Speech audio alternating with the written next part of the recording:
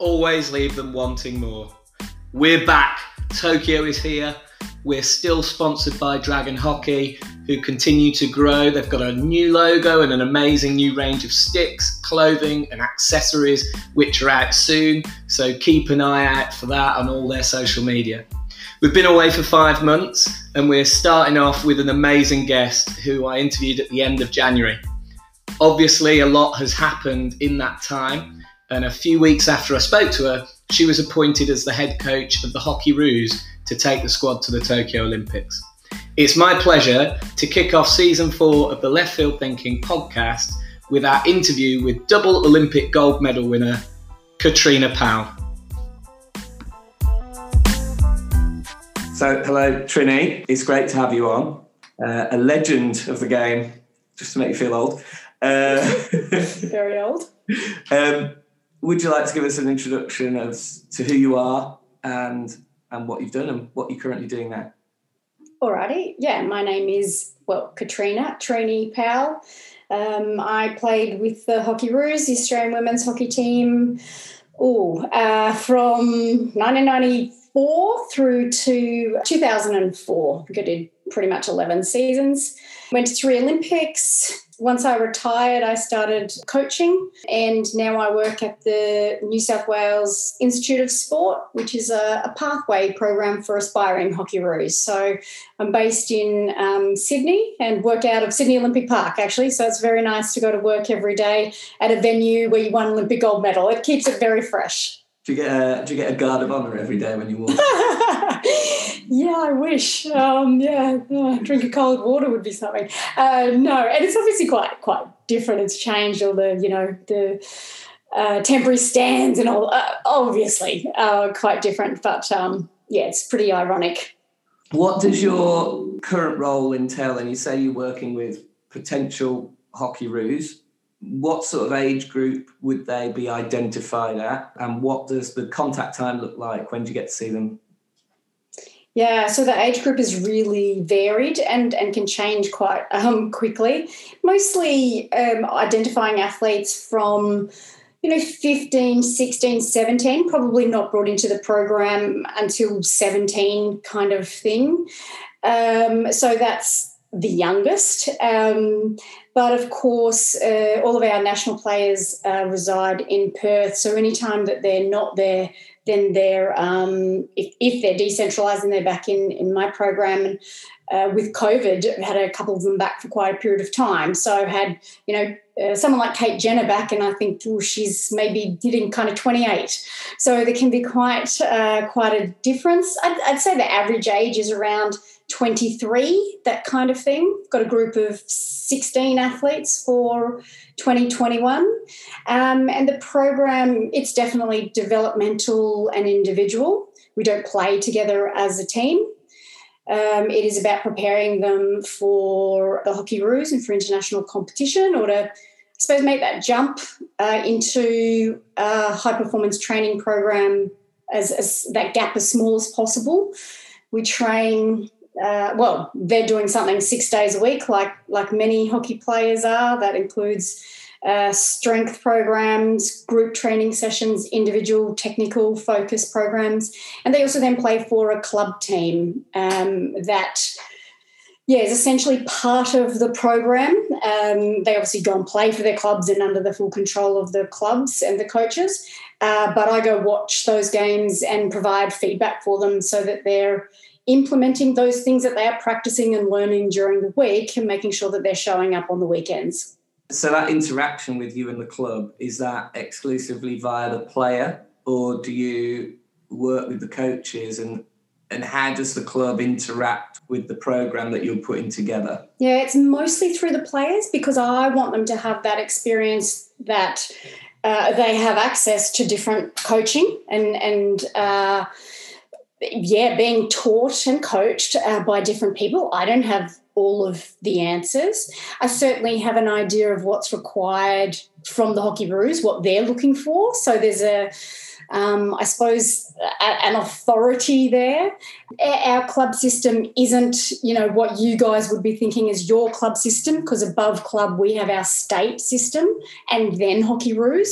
So I do interact with those coaches, and they're open to that interaction. And the key training sessions that the athletes do are with me at the New South Wales Institute of Sport. They are higher than their club trainings, for example. So I think there's good interaction. The players in Sydney, when they're playing club, they're not getting paid money or anything like that. So apart from committing to a team, they don't have any responsibilities over and above just being a good team member. So I think it works well into the benefit of the athlete that they get to be part of a team. They get to be a leader in their team, a good player in their team, and be coached by various people. And then they get the personal coaching that I then provide them that guides them towards representing their country, hopefully. So you say, you're IDing people to be Hockeyroos. At that youngest age, what are you looking for as an indicator that this person has the potential? Yeah, I'm mostly looking for that raw hockey talent and that ability to read the game, to play the game, coordination, smooth skills. It is, for me, I find, my identification is really hockey-based, that the other things can be improved. If that person has good speed, if that person has good athleticism, bonus. But at that point, being able to play hockey or show some potential to be a good athlete, a good player, at that point, that's enough to pick them up and try and work something within that framework. The AIS is quite famous globally for shifting athletes to different sports where they think they might have medal potential. How much does that happen in hockey? And, do you get someone who's completely raw coming across because they're incredibly agile, got a great change of play, pace and direction? Yeah, not usually. I'm not sure what your other listeners find, but mostly we have athletes stolen from hockey rather than join later.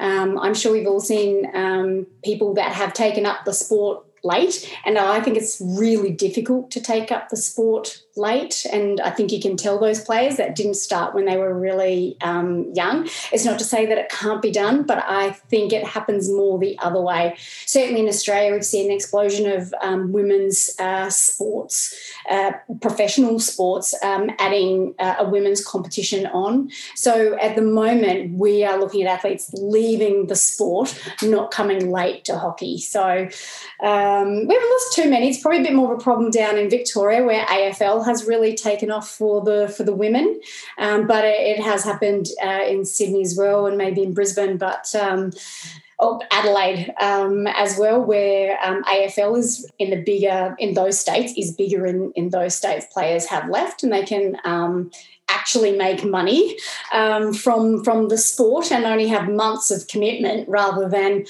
probably the 10 months that we're asking hockey players to have. And they're players that might be, in early national identification, certainly not national identification, or have gone through the process of not making the Hockeyroos and come out the other side. So mostly I'm only looking at hockey players, not really outside, because that technical ability, I think it's hard if you haven't started young. Where does early specialisation fit with you then? I mean, a lot of people would say yes, because it's really fine motor skill that we're talking about. You need to sample. At what age do you think players should be hockey? Yeah, I think it depends on the athlete. A couple of new athletes that I've got starting this year are 17, turning 18, that have been involved in other sports. I've definitely had state reps with touch footy in particular, and a couple of other, softball. There have been other sports that are sometimes in the opposite season here in Australia, and so they've been able to play both for quite a period of time. I played representative softball it must have been until I was 19 or 20. And so I am all for the management of two sports. We've got a young player also in New South Wales who's been identified for cricket as well. So the working with them at that age, 17 through to 20, how do they work in? What's their preference? How do the sports support each other? And mostly they do. That's a talented athlete then that's doing maybe well in a couple of sports. So I'm not one for dropping other sports too early. I'm definitely for picking up hockey nice and early, but along with other sports, because there's a lot to be gained from other sports, I believe, and not specialising too early. There does come a point where it gets too much, and you do have to make a decision eventually. And you look at you playing softball. How do you think that influenced your interaction with hockey on the pitch? Yeah, and again, it's probably in easier times. The hockey season was shorter, and so you could play one sport. Well, we're talking about hockey being a winter sport in Australia, softball a summer sport in Australia, and you could actually do that. It's tougher. All sports are longer now, and so there is that clash. I felt for me that softball really generally helped my coordination. Some of it's a bit awkward because I am actually left-handed, so I think that's good for hockey. But it meant for softball I was a bit of a switch hitter. So in terms of being able to hit on the forestick and the reverse stick, then I didn't have any problems with that. I also have an older sister, Lisa, who also played for Australia in hockey, and I got her hand-me-down softball glove. So instead of my parents getting the glove that should go on this hand so you can throw, with your good hand, no, I had to have the hand-me-down on my the hand-me-down glove on my throwing arm. So now I can actually throw with both arms as well. So I don't want to be, bagging on my parents. They were obviously very supportive of me and my sisters for a long time in hockey. They're obviously still supporters. But, that hand-me-down glove, geez. But, yeah, I think softball really helped me. I think it also, same as any team sport, teaches you how to be in a team, how to operate with others, how to rely on others. Certainly on the hockey field, you're at least all on the field at the one time. You're all responsible at the same time for attack, for defence. In softball, it's a little different. You're up there on your own. If you are batting and something needs to happen, well, you're the one that needs to make something happen. I think I always liked being that one. As a striker, I liked being the one to score. So even within a team, I still wanted to make sure that I contributed. I wouldn't just allow the team to win, allow the team to do well, and claim that really as my own success if I hadn't contributed. So, yes, I appreciated that in softball and also as being a striker in hockey, I think. There's quite a lot there that I want to talk about. I played quite a bit of cricket growing up. One of the biggest things I regret is never trying to throw with my left hand, because I could throw really well with my right hand. Mm-hmm. And I think it's a massive limiting factor. And actually, I worked in the school for about 6 years. And one of the things I was doing all the way through the youngest age groups was like, yeah, okay, you're right-handed, don't care. We're now throwing with our left hand and we're throwing with our right hand. I think it's so important. Beauties of hockey, now we're so both-sided. I think that, obviously hockey is a very skillful sport, but we always are looking for ways to make it more skillful, to add excitement to our game. I've listened to, AFL commentary that is, he's got a wheel around here to get on his left foot because that's his dominant foot. I'm like, you're a paid professional footballer. Like, why can't you kick off your other foot just as well as you can, your favoured foot? Sometimes that makes me realise or remember how skillful hockey is as a game to play, and it's not an easy sport to pick up. Yeah, and I think that sort of that bilateral is getting more and more important actually within hockey. So the double question. At the end of your programme, what do you want to have developed in these female athletes to allow them to play with the Hockeyroos? What are those key skills? And then secondly, what do you think the key skills of the future are going to be? If the game, game's becoming more bilateral, what do you think it's going to look like? Yeah, good questions. Certainly for me, in the pathway in the area that I'm working in, then working on those fundamentals, the core skills are obviously really important. I'm a big believer in 10,000 hours of practice, that it does take a long time to master things. And if you don't have focused practice on them, well, you're wasting some of those hours then. It will just add on to the end. You will still have 10,000 hours ahead of you.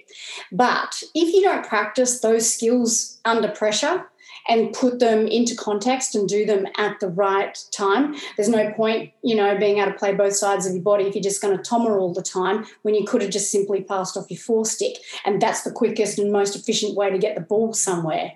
So being able to do all of those skills under pressure, at pace, at the right time, that's what I think we're aiming for, which is why core skills practice and match practice and role responsibility within a team, they're all really big learning pieces for athletes coming through. I think the way that the game is progressing, that the ball coming off the deck more and more is probably the way that it's going to continue to go as well. The way the rules change and evolve are about making things more exciting. I know for sure they're concerned about danger and that will be kept in check, I've got no doubt. But the ability for more and exciting creative ways of playing our game will continue to evolve. I think we have that over football, over soccer, that we have evolved as a sport, and we continue to look at new and exciting ways to do things. So I think the ball coming off the deck is the next logical piece that more and more kids will practice their skills, as we've seen this year in the year of COVID, in terms of all the videos that the kids are making and the skills that they're developing. That's what I've seen happen. When we brought in that you could raise your stick above your head to trap an overhead, that's because kids were already doing it in their games because they see it now. If not on TV, then live streaming matches, that they've already seen all of that stuff. They know how to drag flick when they're really young because they've seen it on video. They don't have to wait for a coach to specifically set them down and go, here, learn this skill.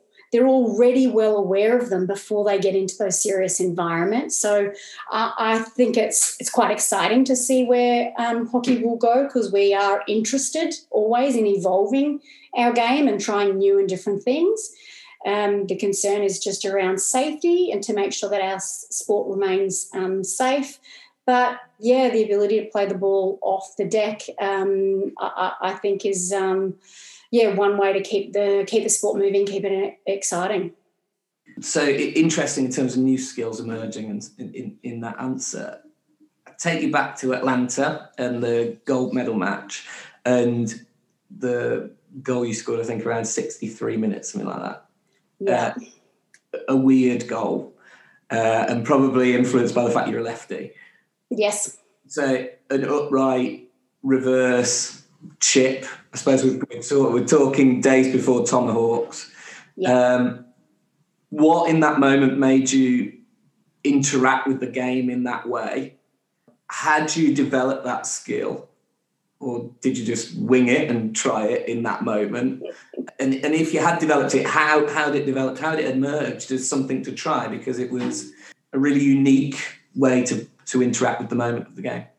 Yeah, and playing on my backhand, even though the backhand was illegal, or the inside edge of the stick was illegal in those times, I used to play off the toe of the stick quite a bit as a way to play on that side of your body. I remember getting in trouble numerous times from Rick Charlesworth about getting off that side. What's the point? So I definitely practice it. It was definitely part of my game. It felt natural to me to play on that side as well as the forestick because I'm left-handed, I think. But in that moment, that's where the space was. So I'd already got, past one defender, and then the next defender pushes me back towards the left, then there is only the left side of your body to play from, because if I keep it on my right, then that's where the defender is. I think it makes it a really difficult shot.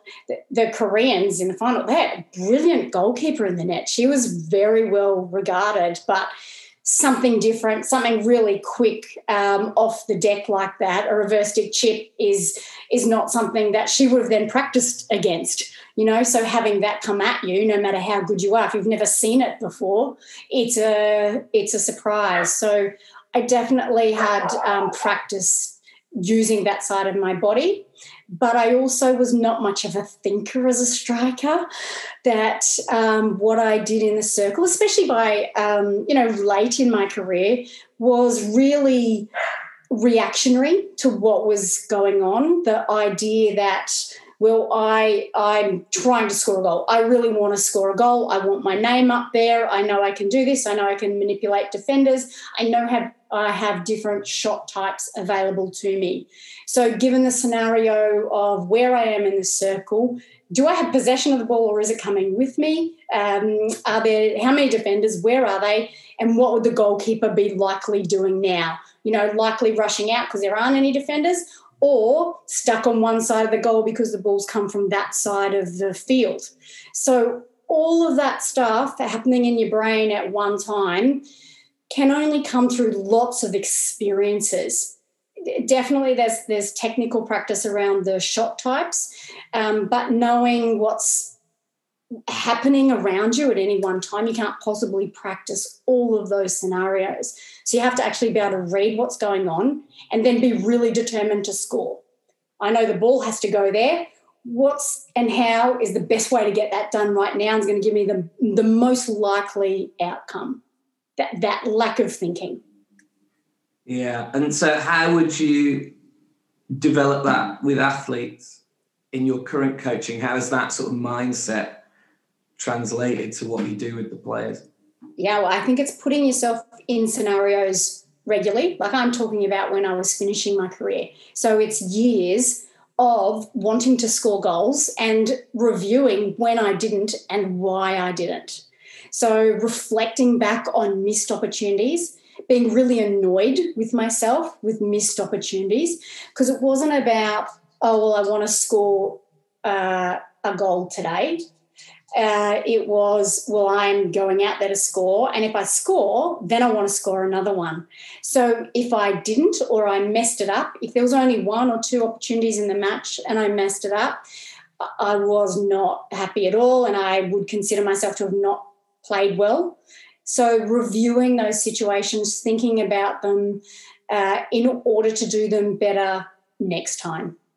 Yeah, I suppose that doing it better next time is a key bit, because that mindset of beating yourself up for not taking an opportunity can be quite destructive for a player psychologically. So how do you find that balance if you've got a player in that situation who's, you know, a goal scorer, is desperate to do it all the time, but actually it's just not happening?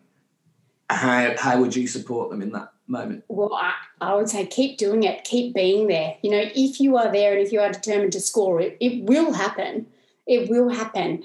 I also talk to strikers about how good it is to be an attacker, that when you step on the field, it is at the start of the game 0-0. So there can only be goals scored. No one is going to take a goal off you. And often for strikers, if you've tried really hard, you've dived and you've been really determined to score and it doesn't come off, people will still clap you. Yes, if you are a defender and you make a mistake, not so much. So you've got this, I always felt as an attacker, as a striker, I had a real freedom to go get a goal, to play with that liberty, that just license. That's what it is, a license to go and try and score. And it's up to the opposition team to try and stop you. It's not up to you to try and stop yourself, which is where you're going with the uncertainty of it all. I'm quite a positive person, so I would always be just about the next game. Yes, learning, but I want to play tomorrow now, especially if we didn't win a game, like, right, I want to play tomorrow. I want to, I suppose tape over that game with the next game to make sure that it's a good one. I think you've got to be careful about that if you're trying to learn and develop, that you have to take out of matches, whether you win or lose, what you can to make you a better player. I mean, in the end, that's, for me as a player, that is now the thing that I'm most proud of, is that I know I got to be the best player that I could be. And that's what I'm trying to get out of my athletes. It doesn't matter if you end up playing for the Hockeyroos or not. If you've become the best player that you can be, that's what you're going to hang your hat on. That's what you can be happy with at the end of the day.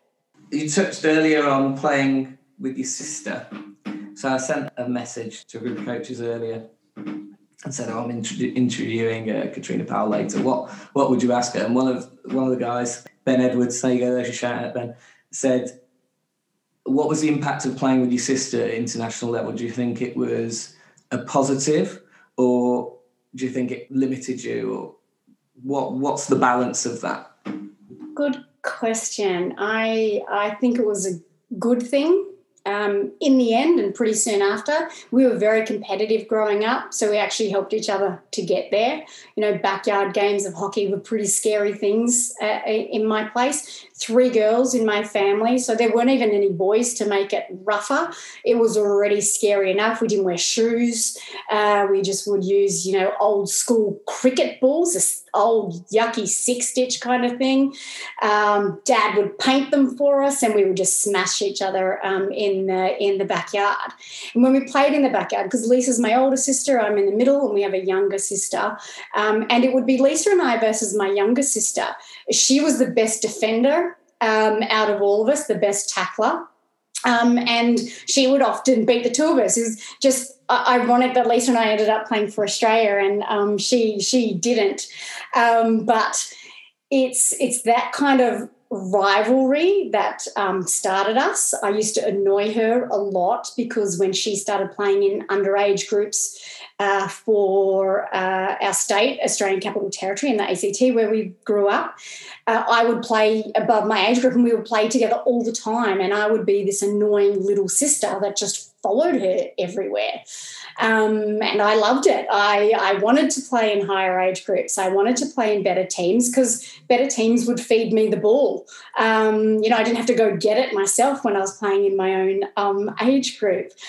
So Lisa and I played together for a long time. And after that initial, young teenage annoyance that she had with her little sister following her around, then we combined really well. She would play in the midfield. I play as a striker.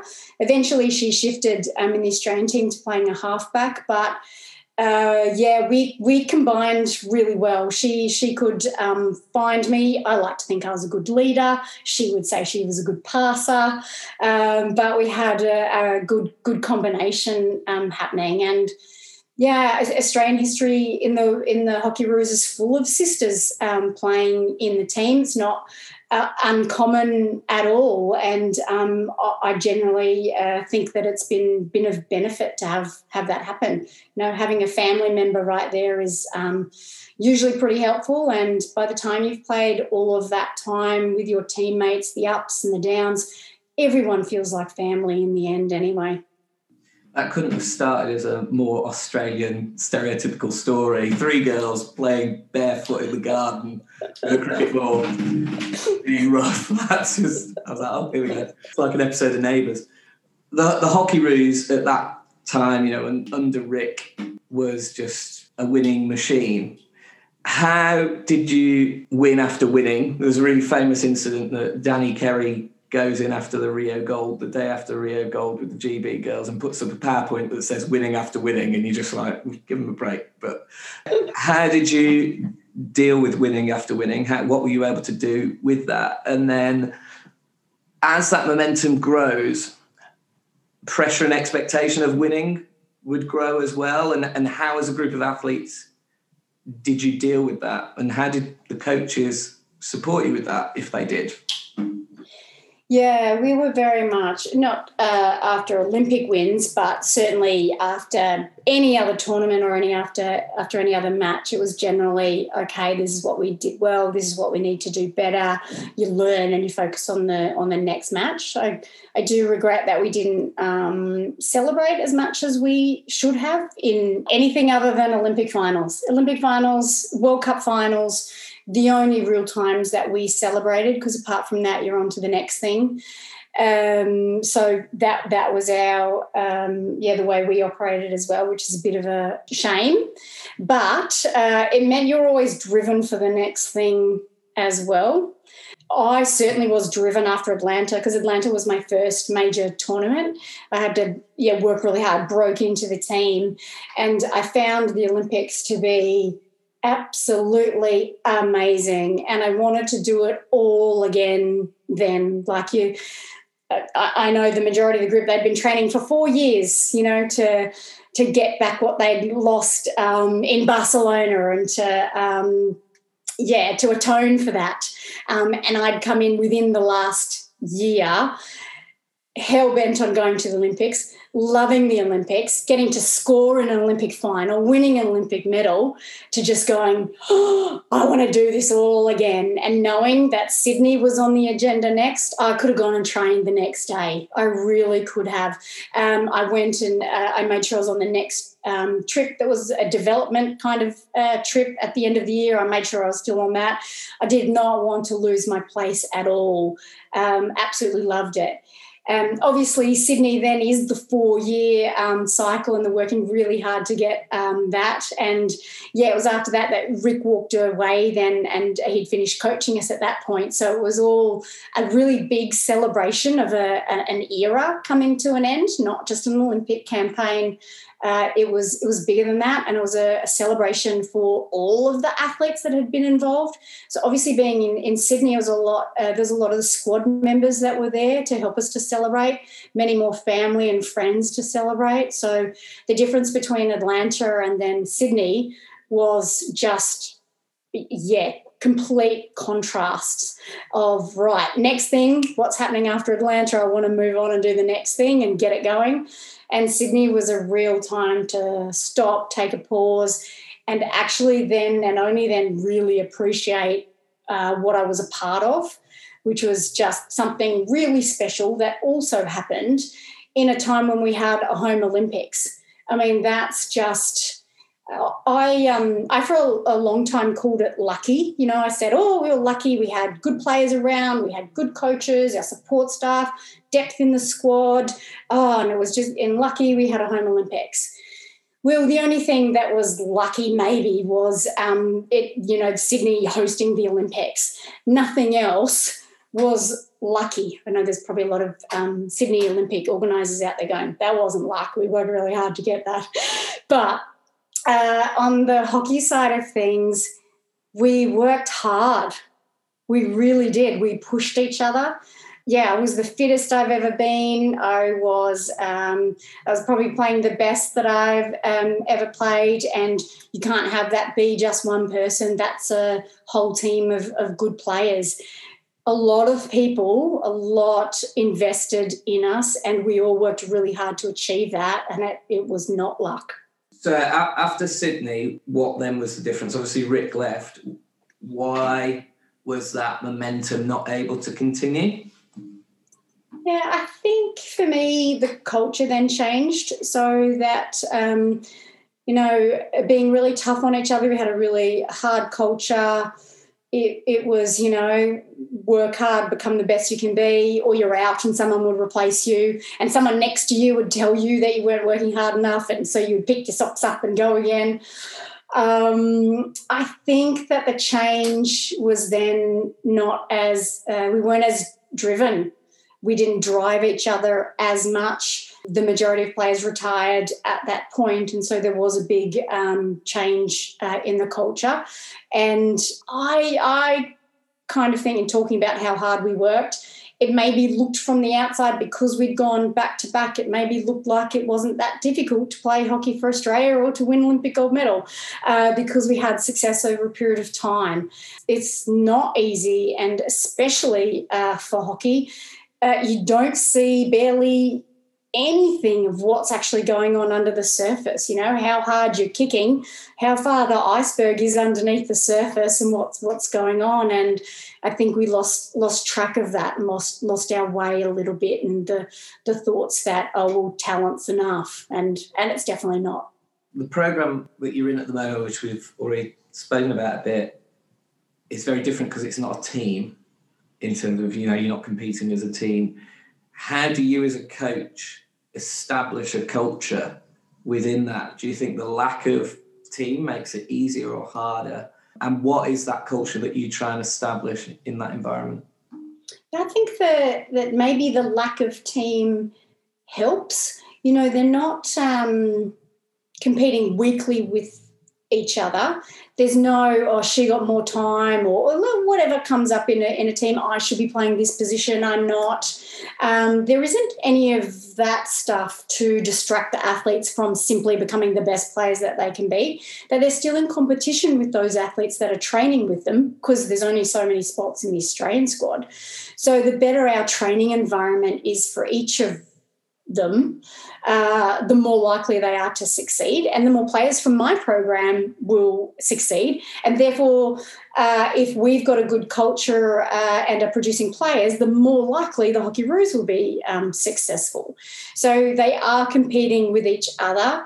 But they also have to then have some responsibility to each other to provide a training environment. You can't train on your own for hockey. You need to have people around you. And if they're not performing to standard, if they're not working hard enough, then it's partly your responsibility to help make that happen. It's definitely my responsibility, and I'm in that area of the pathway that says the young players coming in do need to be taught about what training hard is. I don't think there's too many, I'm sure there's plenty of athletes that get in, automatically and are built to train hard. But what does that look like for hockey? How much can I push my body before it breaks? How much do I ask for it? What am I capable of? I don't think generally young athletes know what that is and what it takes. And so I think there's an element of teaching them and building them to that, and then demanding more of those that are around them to help push them to achieve that regularly.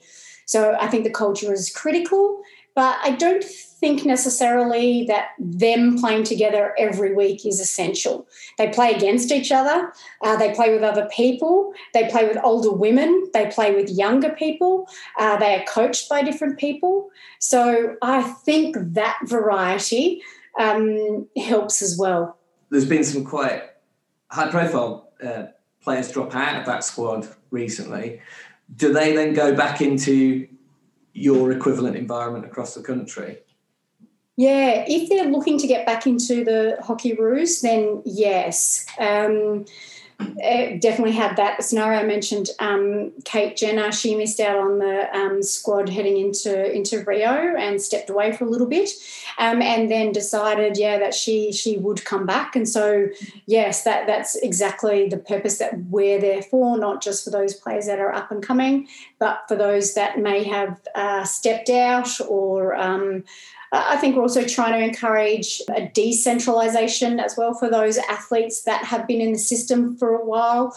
Jodie Kenny has retired now, but she trained in Brisbane when we were preparing for the Tokyo Olympics as they originally planned for. And it's definitely happened on the men's side as well. So I think taking into account athletes' individual needs is a good way to go. And the pathway that we've got can help with that. It's obviously not perfect, because then you're coming back to training with developing players rather than, training with a squad. With the national squad and the best players in the country all in one spot. So it's not to say that it is perfect, but it is the next best thing. And the resources that we have in some of the states rivals some of the resources that are available to the Hockeyroos in their centralised program as well. So we do have the capacity to support the players in all of those things that are required for off-field as well, in terms of physio, medical, nutrition, psychology, strength, all of those pieces are taken care of as well. So I said I was going to talk about Hockey Roos, obviously really high profile at the moment in terms of a conversation and what's going on. You've been in that environment as a maternity cover, as an assistant coach. As someone who's part of it, how does that environment that's currently there compare to the environment that you were part of and the culture that you were part of that was so successful? Yeah, well, obviously, let's start with times have changed. Rick Charlesworth was a very, very hard taskmaster. I cried regularly. I'm not much of a crier. And yet that level of fatigue, frustration, demandingness that was around eventually just, oh God, I'm full. I can't take any more. And I found for me, I would hit something, do something, cry, whatever it was, explode, and then be fine. Go back again and cop some more of it the next day and put myself through it all over again. I think that coaching has changed, and I think that athletes have changed. I think that high performance has changed. And until we get everything leveled out again, then there's going to be mismatches of leadership styles, of coaching compared with the athletes, and also their understanding of what high performance is. Already mentioned before that, once Rick left and a whole lot of players retired, that what was next was, that kind of lack of understanding, I think, of what it really, really took to be world's best. And it takes a little while to build that and to comprehend what that looks like. So I think it's the mix of everything, and you have to keep finding the right mix. It's the same as getting any good team together. It's finding the right mix, the right combinations, the right people at the right time to make the magic happen.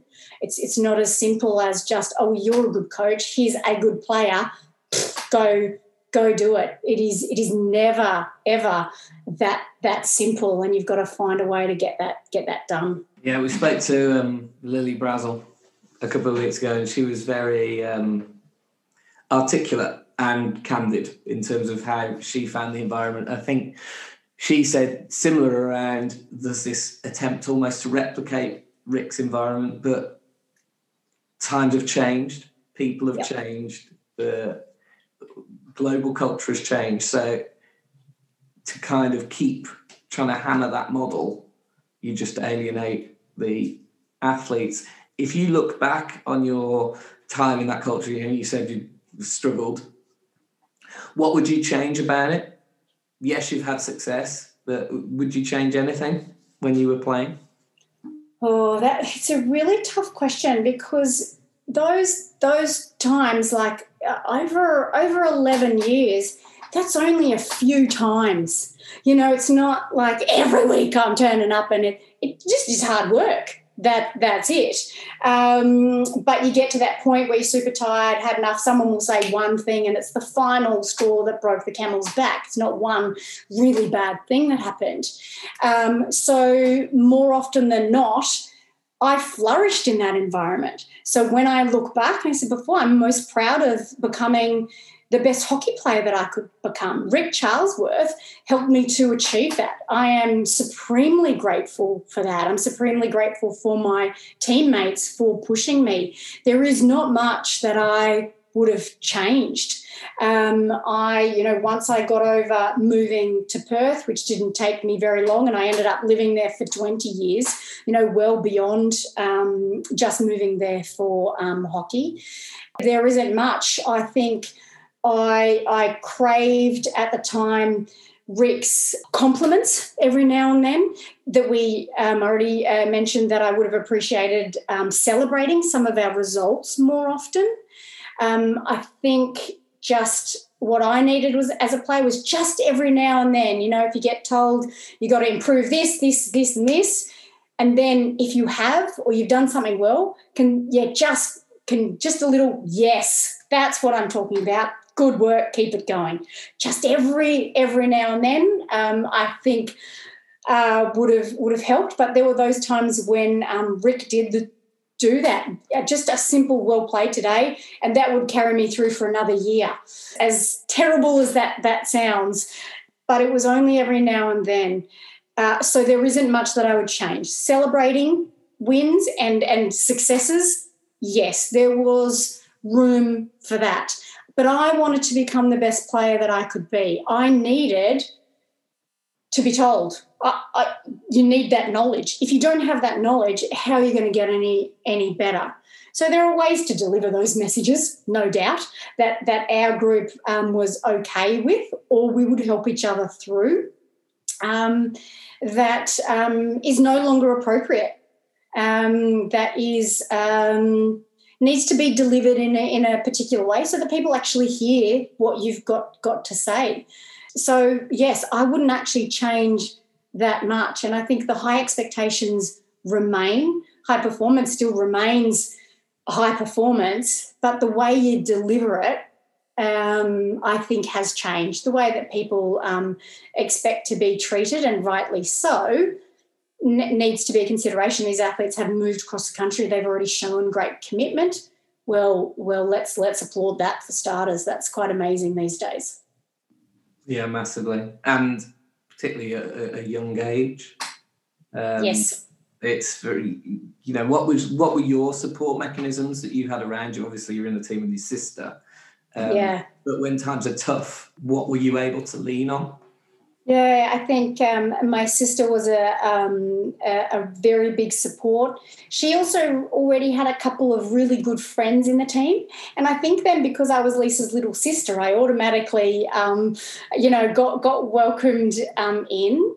But also, you're right about the age. By the time I went to Perth, I think I was 22, 23. I had I'd already faced some tough challenges. I'd had 2 knee reconstructions by the time I got picked in the Australian squad. So I did my left knee when I was 18, and then 18 months later, I did my right knee. So I'd already had these major setbacks as well, which then other things maybe, I don't know how I would have reacted to Rick and the whole Perth environment had I not already had those tough things put in front of me to overcome already, that I already knew partly what I was capable of and what I'd already been through to get to that point. So I was definitely willing to take a lot of crap because I knew what other crap was out there, I suppose. But, yes, I had my sister and my teammates. They were a great source of support. But we were all there with a purpose. The purpose was there, and it was clear that for everyone that's what we were trying to do. We also were educated in terms of psychology, in terms of group dynamics. Everyone in the team does not have to be your friend. That's not actually, what you're there for. There are people that do end up your friends, that end up being really close to you. Some of them, yes, are your family members, but you're actually there, first of all, to become the best hockey player that you can become, and to play as well as you can for the team in order to achieve, well, for us it was an Olympic gold medal. I think you have to look beyond, certainly in Australia, I think the attitude should be you're looking beyond just making an Olympic team, but that's not enough, that you have to be aiming higher than that, and you have to be striving higher than that. And it doesn't always happen. There's only one Olympic gold medal every 4 years. That is a really tough thing to achieve, with hundreds of people training towards that same goal.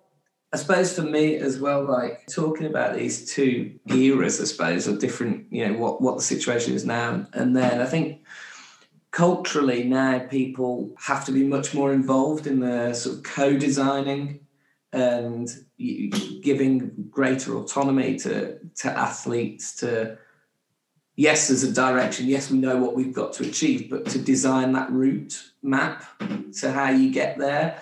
Whereas I think, we said about coaching has changed. When we were talking to Rick, he said how didactic and controlling he was. Yeah. He changed, though. He changed. Yeah, and he said very active. Yeah, even in the time that he coached us, he changed. Certainly the group then was allowed to evolve as well. Or we had no captains by the time we got to the Sydney Olympics. We were all leaders. So you would never say we were leaderless. We were leaderful, and that everyone was a leader. Everyone was a captain. If you weren't leading, what are you doing here? We're driving towards something. If you're not driving towards that, then you're dead weight. So yes, he changed. It's like I was talking about with the younger players coming in. You have to actually coach them, teach them how to train hard. What's possible? This is what we do. This is how it is. That's how he came in. This is what we're doing. This is how you behave. And for me, it was perfect because that was my first national squad. When he came in, that's exactly what I needed. I needed direction. I needed to be told what to do because I didn't know. I learnt. I listened. I paid attention. Slowly but surely, then by the end of my career as captain of the Hockeyroos, you evolve over that period of time, and it's the same as coaching. At the time, I definitely didn't realise how much he changed. It only when I looked back. And then later when I started coaching and he came back to coach the Kookaburras, I didn't know who he was by that stage. It was chalk and cheese between when he started coaching the Hockeyroos, having not coached women before, having even not done too much coaching actually, to then the coach that he was with the boys. He evolved. He was fluid. He can actually present to that now, the stages that he went through in terms of his coaching style. That's a leader. That's not a coach. That's a leader. That's someone who adapts, who provides at the time what the group needs. That's next level. That's not just coaching your team on a Saturday. That's a leader. Really he's an impressive human being. But to evolve like that, that's a constant learning and a real self-awareness that allows you to adapt to how you're presenting yourself, and how you're being perceived. How do you as a coach keep yourself open to that and keep yourself open to the needs of the athletes, but the need culturally and the needs of yourself to be the best coach you can be, to change? What are you doing in your practice? I think for starters, you accept that you don't know everything. It's okay. It's okay not to know everything, and that's certainly what I wanted to show I did do at the start when I started coaching. I wanted to be accepted as a coach, and I'm not here just because I was a player. I'm here because I can coach hockey. So really being driven to prove that I could coach hockey at the start, I didn't know what I didn't know. So that ability to keep an open mind, that it's okay that you don't have all of the answers all of the time. You don't have to. I'm in a much better place now to be much more self-aware.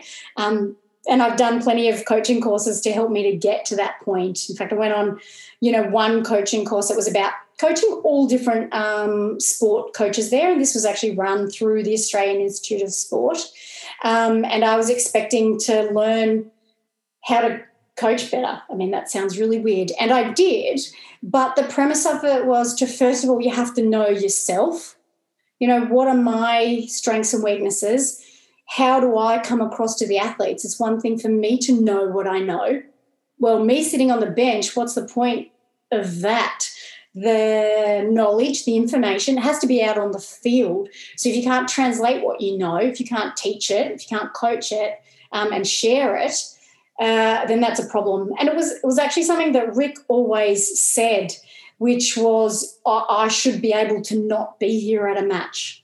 It didn't get to that point. It did for training at one point, where he just would sit back and watch and see what we would do, see if we could coach ourselves. And we certainly, I felt like we got to that point that we could coach ourselves, that if he was sick one day and couldn't come to a match, okay, that we would actually be okay, that he made himself, and it was always his plan to make himself redundant, That's, I think we've all heard that from coaches. That was the first time I'd heard it from Rick, that, he doesn't need to show what he knows all the time. He needs us to show what we've learnt from him. That's what it was.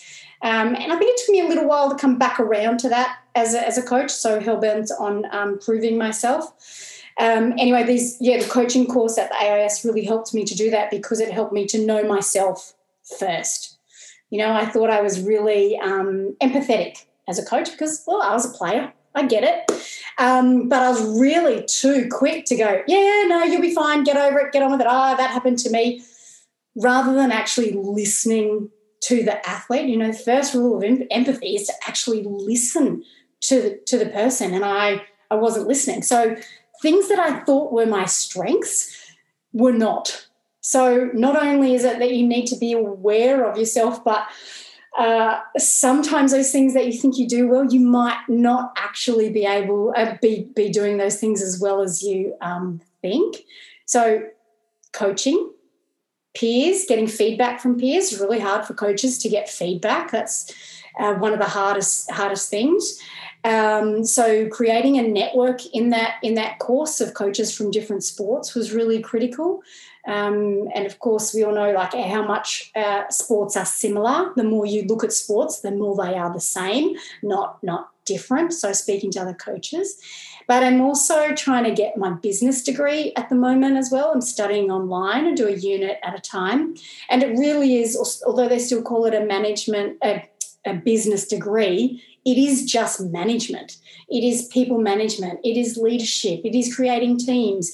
At the moment, I'm learning about coaching in terms of performance management and providing feedback to staff, that even in terms of management and business these days, they're talking about coaching their workers. So I feel like I'm actually studying coaching from a broader perspective of leadership and management. So that's really helped me to open my eyes as well, and it directly applies to sports coaching as far as I can see. And all of your listeners that are coaches will understand how much time you spend coaching that isn't on the turf, that isn't specific skills coaching. It is all people management, most of it. It is athlete management. How do you get the most out of your players?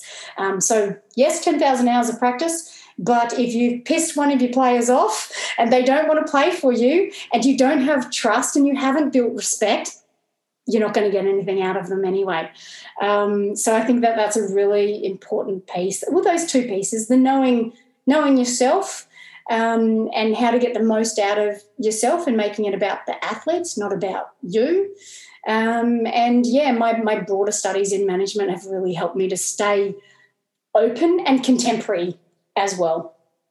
So you talked about identifying strengths and weaknesses. What would you say your super strengths are as a coach, and what are the real limitations that you have when coaching?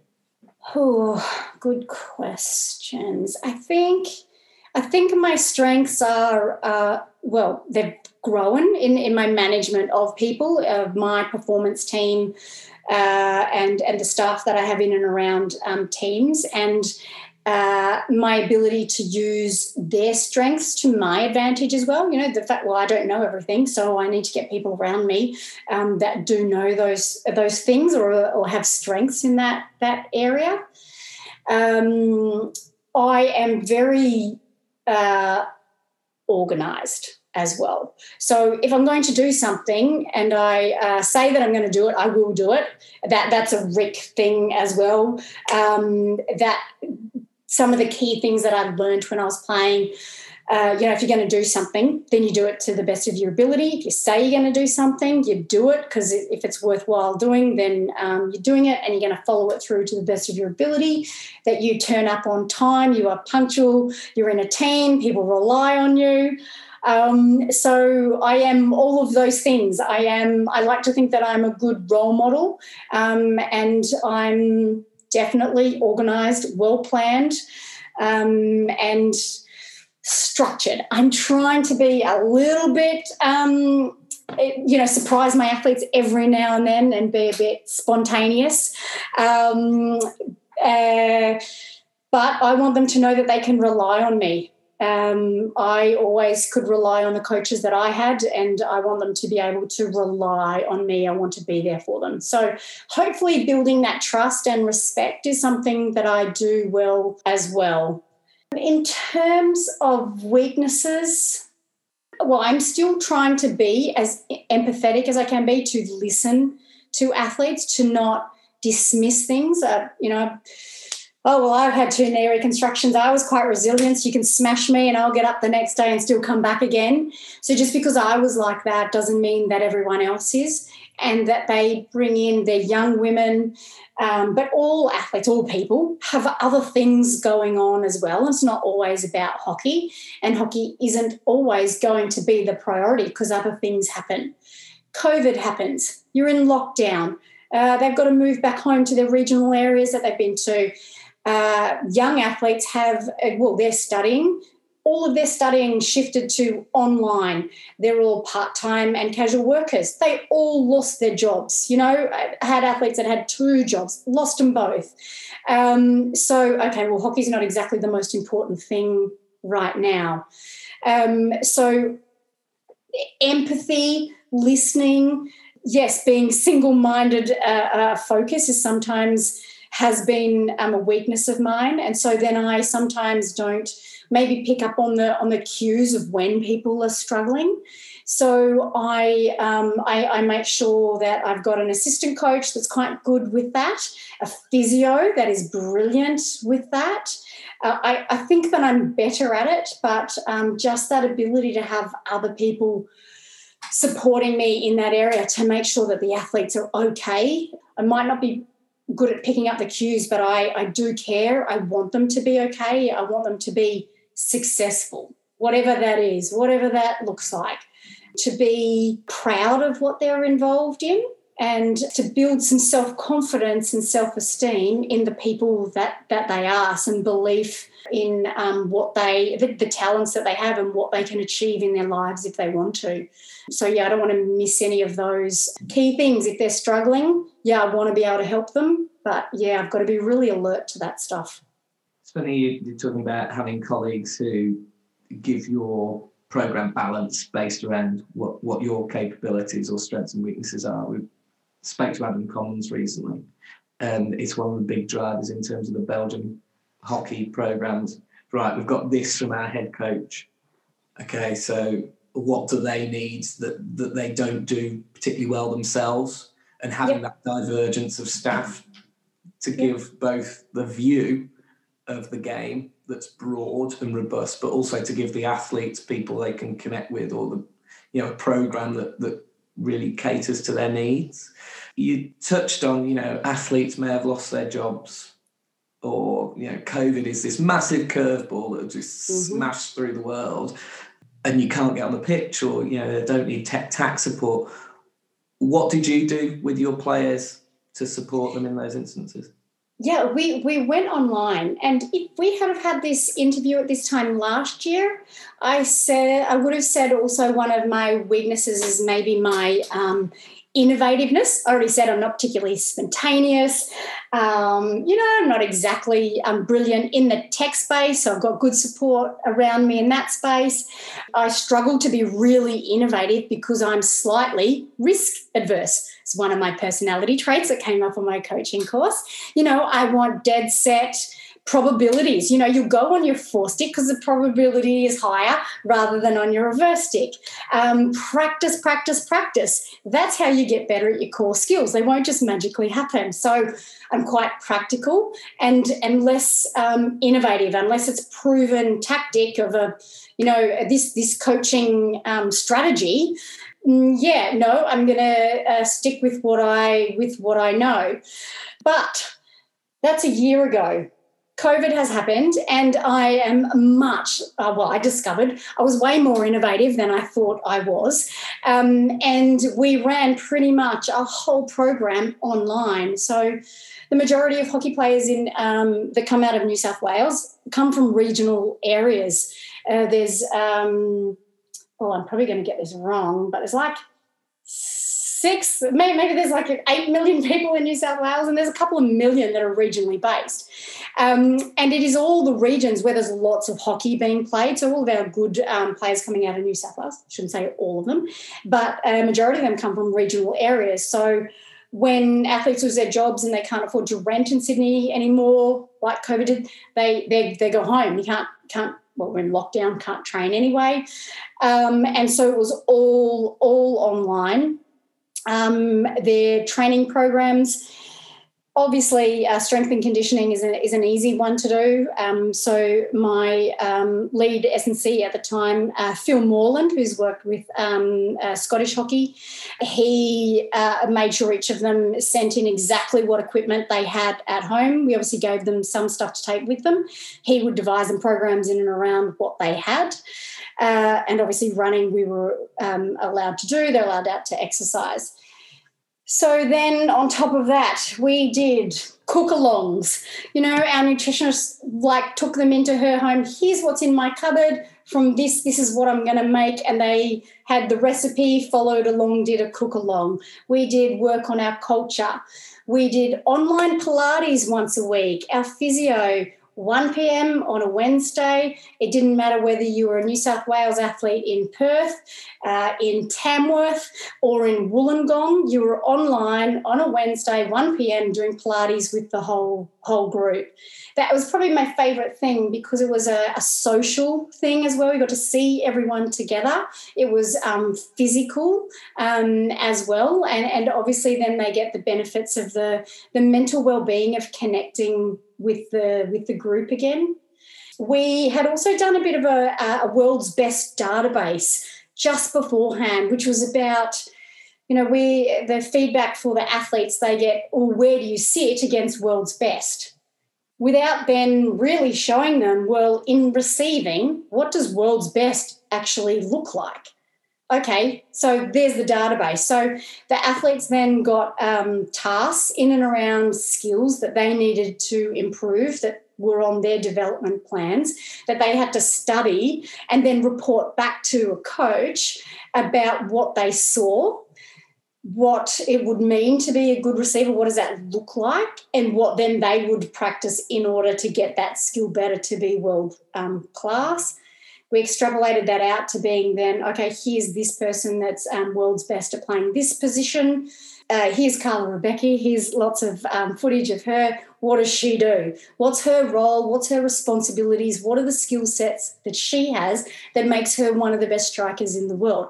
What's the gap to you? How are we going to get there? So it was the athletes then actually providing the feedback of what the gap looks like for them to being world's best.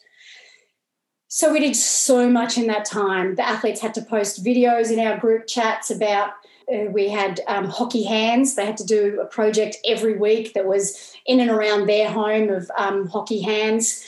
At least, I suppose in Australia, it might be different places. The majority of athletes, especially if they're going home to regional areas, at least they have a bit of space to work with. Grass, maybe it's concrete in some places, but at least there's usually some outdoor area available. They had to post videos. Then we would have challenge weeks. They could be quizzes on one day. They would have to write their own conditioning programs and complete them on other days. They would be set a run and it would be the fastest to get it done. So this challenge week would then be for points and they would win an item of performance gear, whether it be, we're very nicely supported at Enswiths by Mizuno and 2XU. So it would be an item of performance clothing of some sort that the winner of Challenge Week would win. So the following week after that, we'd have to have a rest week. It was, okay, let's leave them alone for a week. We did so much stuff. We had to periodise then the weeks that we were in lockdown. So high contact week back to low contact week. Let's just take it down a notch. They're going to get sick of us soon. But they responded really, really well. I was amazed with how they came out of a 12-week lockdown, how fit they were and how not out of touch they were because they engaged in this program. And I think for this group at that time, this age group, what we provided was just what was required for them, that little bit of structure. Log in here. You've got to have an individual meeting with a coach to report back here. Oh, we're going to do some cooking now. I don't know how, but we jagged it. I suppose it's knowing your athletes, reading the room a little bit as well, and hearing feedback from them so that when they had their individual meetings, it was still, right, how are you going? What are you struggling with? What can we do better? Is it more? Is it less? Is this enough? Tell us, because we don't have any answer here. No one's ever done this before. There's no textbook to look at here and now. So tell us, or if we're getting this wrong, then, it will come back to bite you as an athlete. I think that the periodization of remote contact is actually something I've not heard before, and I think it makes a lot of sense. I'm annoyed that I didn't think of that, but that again shows that you've got the pulse of the athletes, because you're thinking about, where are they at?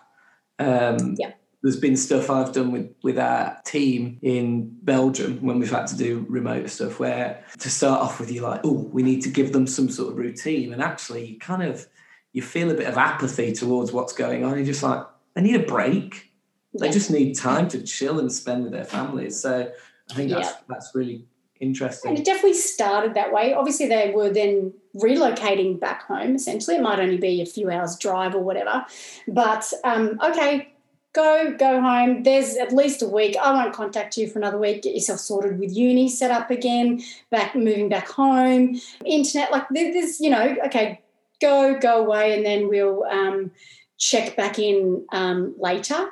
But there really was that reading of the room, because for me, I was like, well, what are we doing? These aren't athletes that are training for Tokyo right now. And the whole world has just shifted.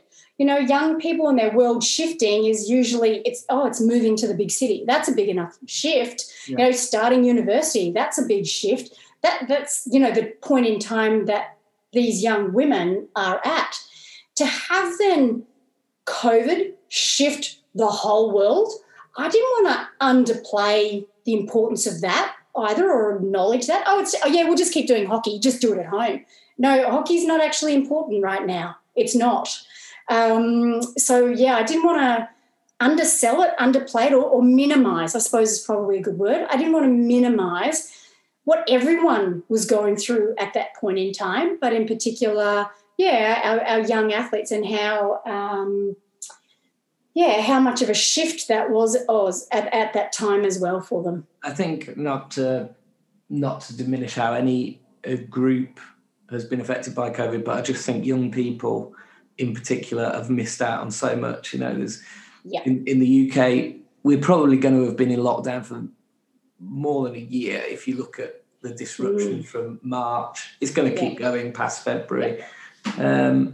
Some kids will have gone from being 15 to being 17 in that time, or being 17 to 19. And you just think all of the experiences, good and bad, that they're going to miss out on because of it. It's astronomical.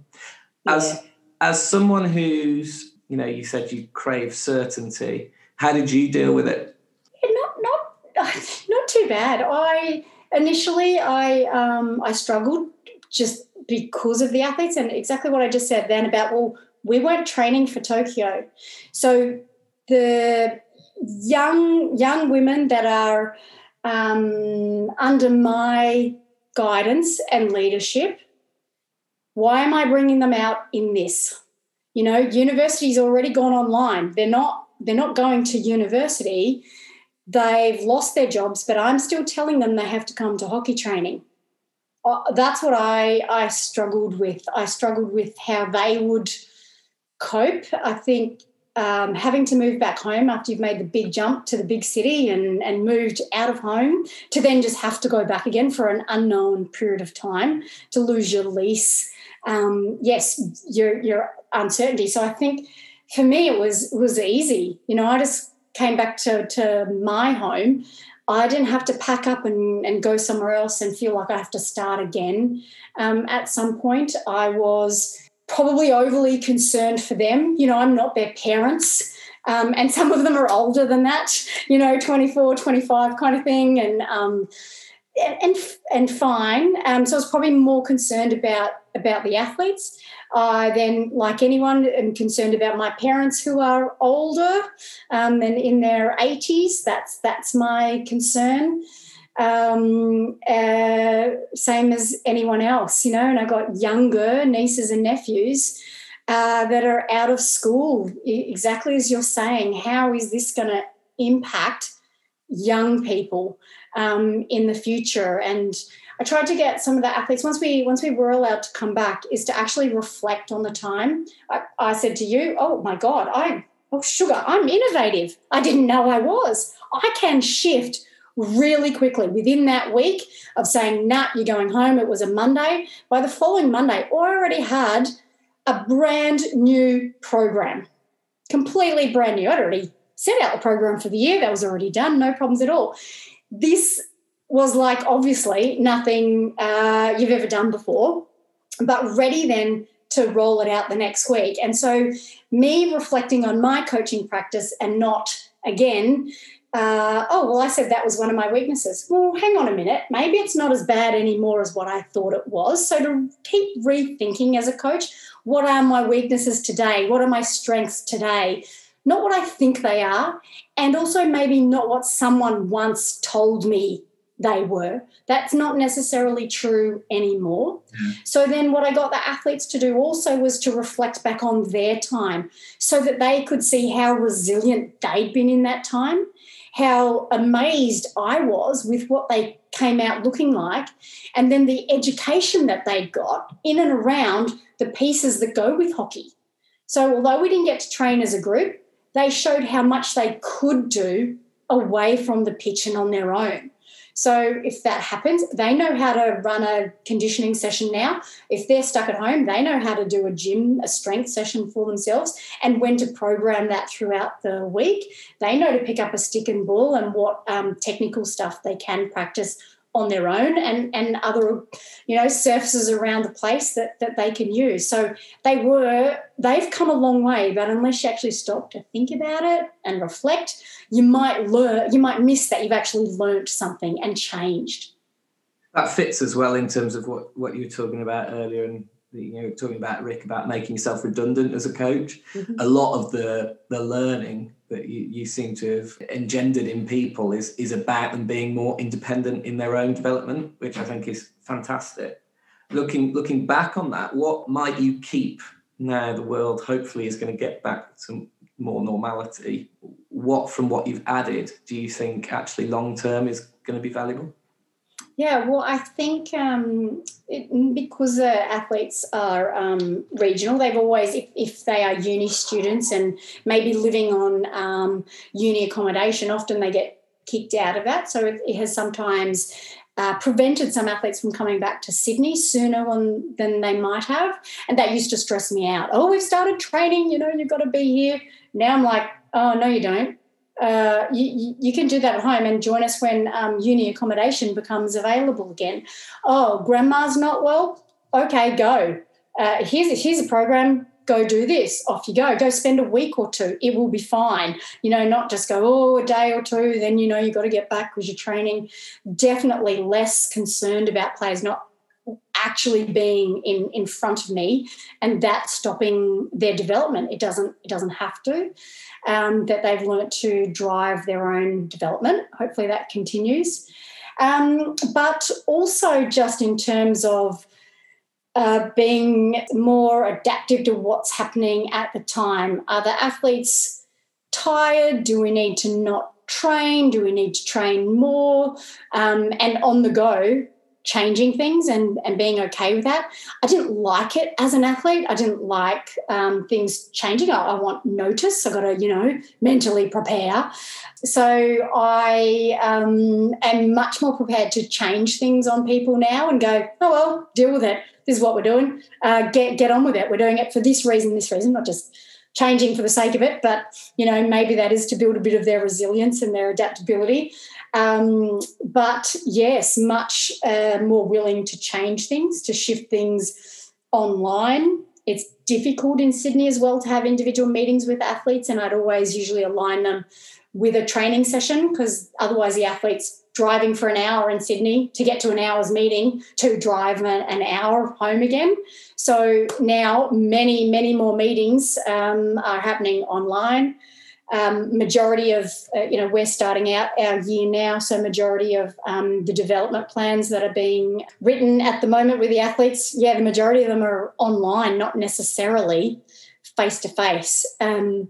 I still like the face-to-face piece, the being able to really read someone there and be in the same room, the same space, but it doesn't have to be that way. So much more flexible with the training program, and the coaches have an additional training session to give, and the athletes for their individual sessions a week, which they have to do 2 of, I've given them now 3 times in which they can choose to do their 2 sessions.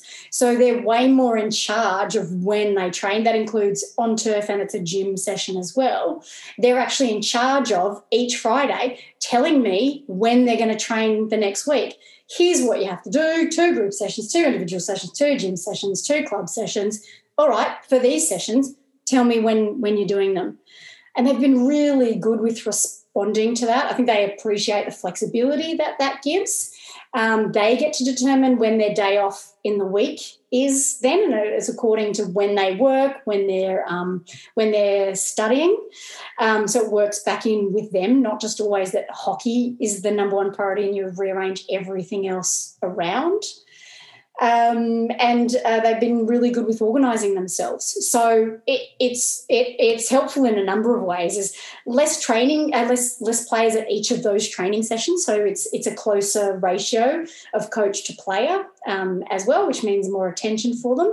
It does mean doing an extra training session, but the value and what we've got out of those sessions so far in terms of their technical development and how much we can address it, and the freedom that they feel that they've got and the responsibility that's put back on them to drive their own development is hard to judge, but I've got no doubt will work out in the athletes' favour in the future. I've got 2 questions left. First one, who's going to win the Olympics? Yeah, I've got to say the Dutch, don't I? Alison Hannon. And yes, because they're a very good team, obviously, and the Kookaburras for the men. Ooh, okay. So the Dutch is a cop out for the women. Who's going to be in the final with them? Good question. I'm going to say Australia and be very parochial, but it could be any number of teams. I think it's a really close race for that top group. Yes, Argentina, GB, us. Oh God, could be New Zealand. There's a number of teams in that top group. China, that on any given day. It could go either way. So, yes, I think it could be a toss of a coin, and those teams that are put it out there on the day at the time under pressure of the Olympic pressure. And the last bit is really what's next for you? Where do you see yourself going? You say you're completing your degree. What do you think the next step is? Yeah, well, for me this year, I've picked up an extra role, which is coaching the Junior World Cup team, the Australian Junior Women's team. So that's my focus right now. Hopefully, I think I'm asking for a miracle for things to actually happen. Hopefully the Junior World Cups do happen this year, and there's an opportunity for our underage players to get some good competition. I know some teams are playing and some countries have more opportunities to play internationals than others, depending on what's going on in the world. But, there are plenty of competitions happening in the world in terms of other sports, and I'm really hoping that hockey is going to be one of them this year as soon as we can. And I'm really hoping that the Junior World Cups can happen, even though they're in countries that are right now struggling a little bit. So fingers crossed. Have you seen much of the group that you've got? Have you worked with them yet? Not much at all, no, because, not only Australia is not doing too badly in terms of COVID cases. In fact, we have no daily transmission for the last week in Australia. Other places, so that's New South Wales, that's the worst, and other places have had none for a long time. But we keep shutting our state borders, so we can't get our underage national groups together because they shut the borders and then have people quarantining when they return. So I'm hopeful that our state premiers can get their act into gear, but there's I think a bit of politics happening, and we're very, very cautious at the moment, and that cautiousness is hurting us both economically and sporting wise. So I haven't seen much of the players. We've got a camp, a men's camp, a junior men's camp due late Feb, and the women's camp due mid-March. So fingers crossed that we can find a way to get that done. We've postponed and delayed things already, and it's obviously really difficult for the athletes to keep focusing in on training when those competitions get pushed back. It's a shame. Yeah, well, hopefully it happens and you have a good team and are able to nurture some of the stars of the future that get to win silver medals at the Olympics when goals. So medals. Yeah, it's been lovely to chat with you, and thank you very much for giving your time up. I know it's late there, and I've rattled on for a bit. So no, my pleasure. Thank you for having me. I've really enjoyed speaking with you. Cheers. Thank you for being so open and gracious with your time. Right. My pleasure. No problems. Right. Thanks, Phil. Yeah, cheerio. Good luck with it all. See ya. Cheers. Bye-bye.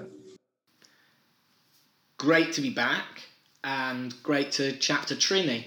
Obviously, since we spoke, she's taken over as head coach of the Hockeyroos, and I'm sure her answer about who will win the Tokyo Olympics will be very different now.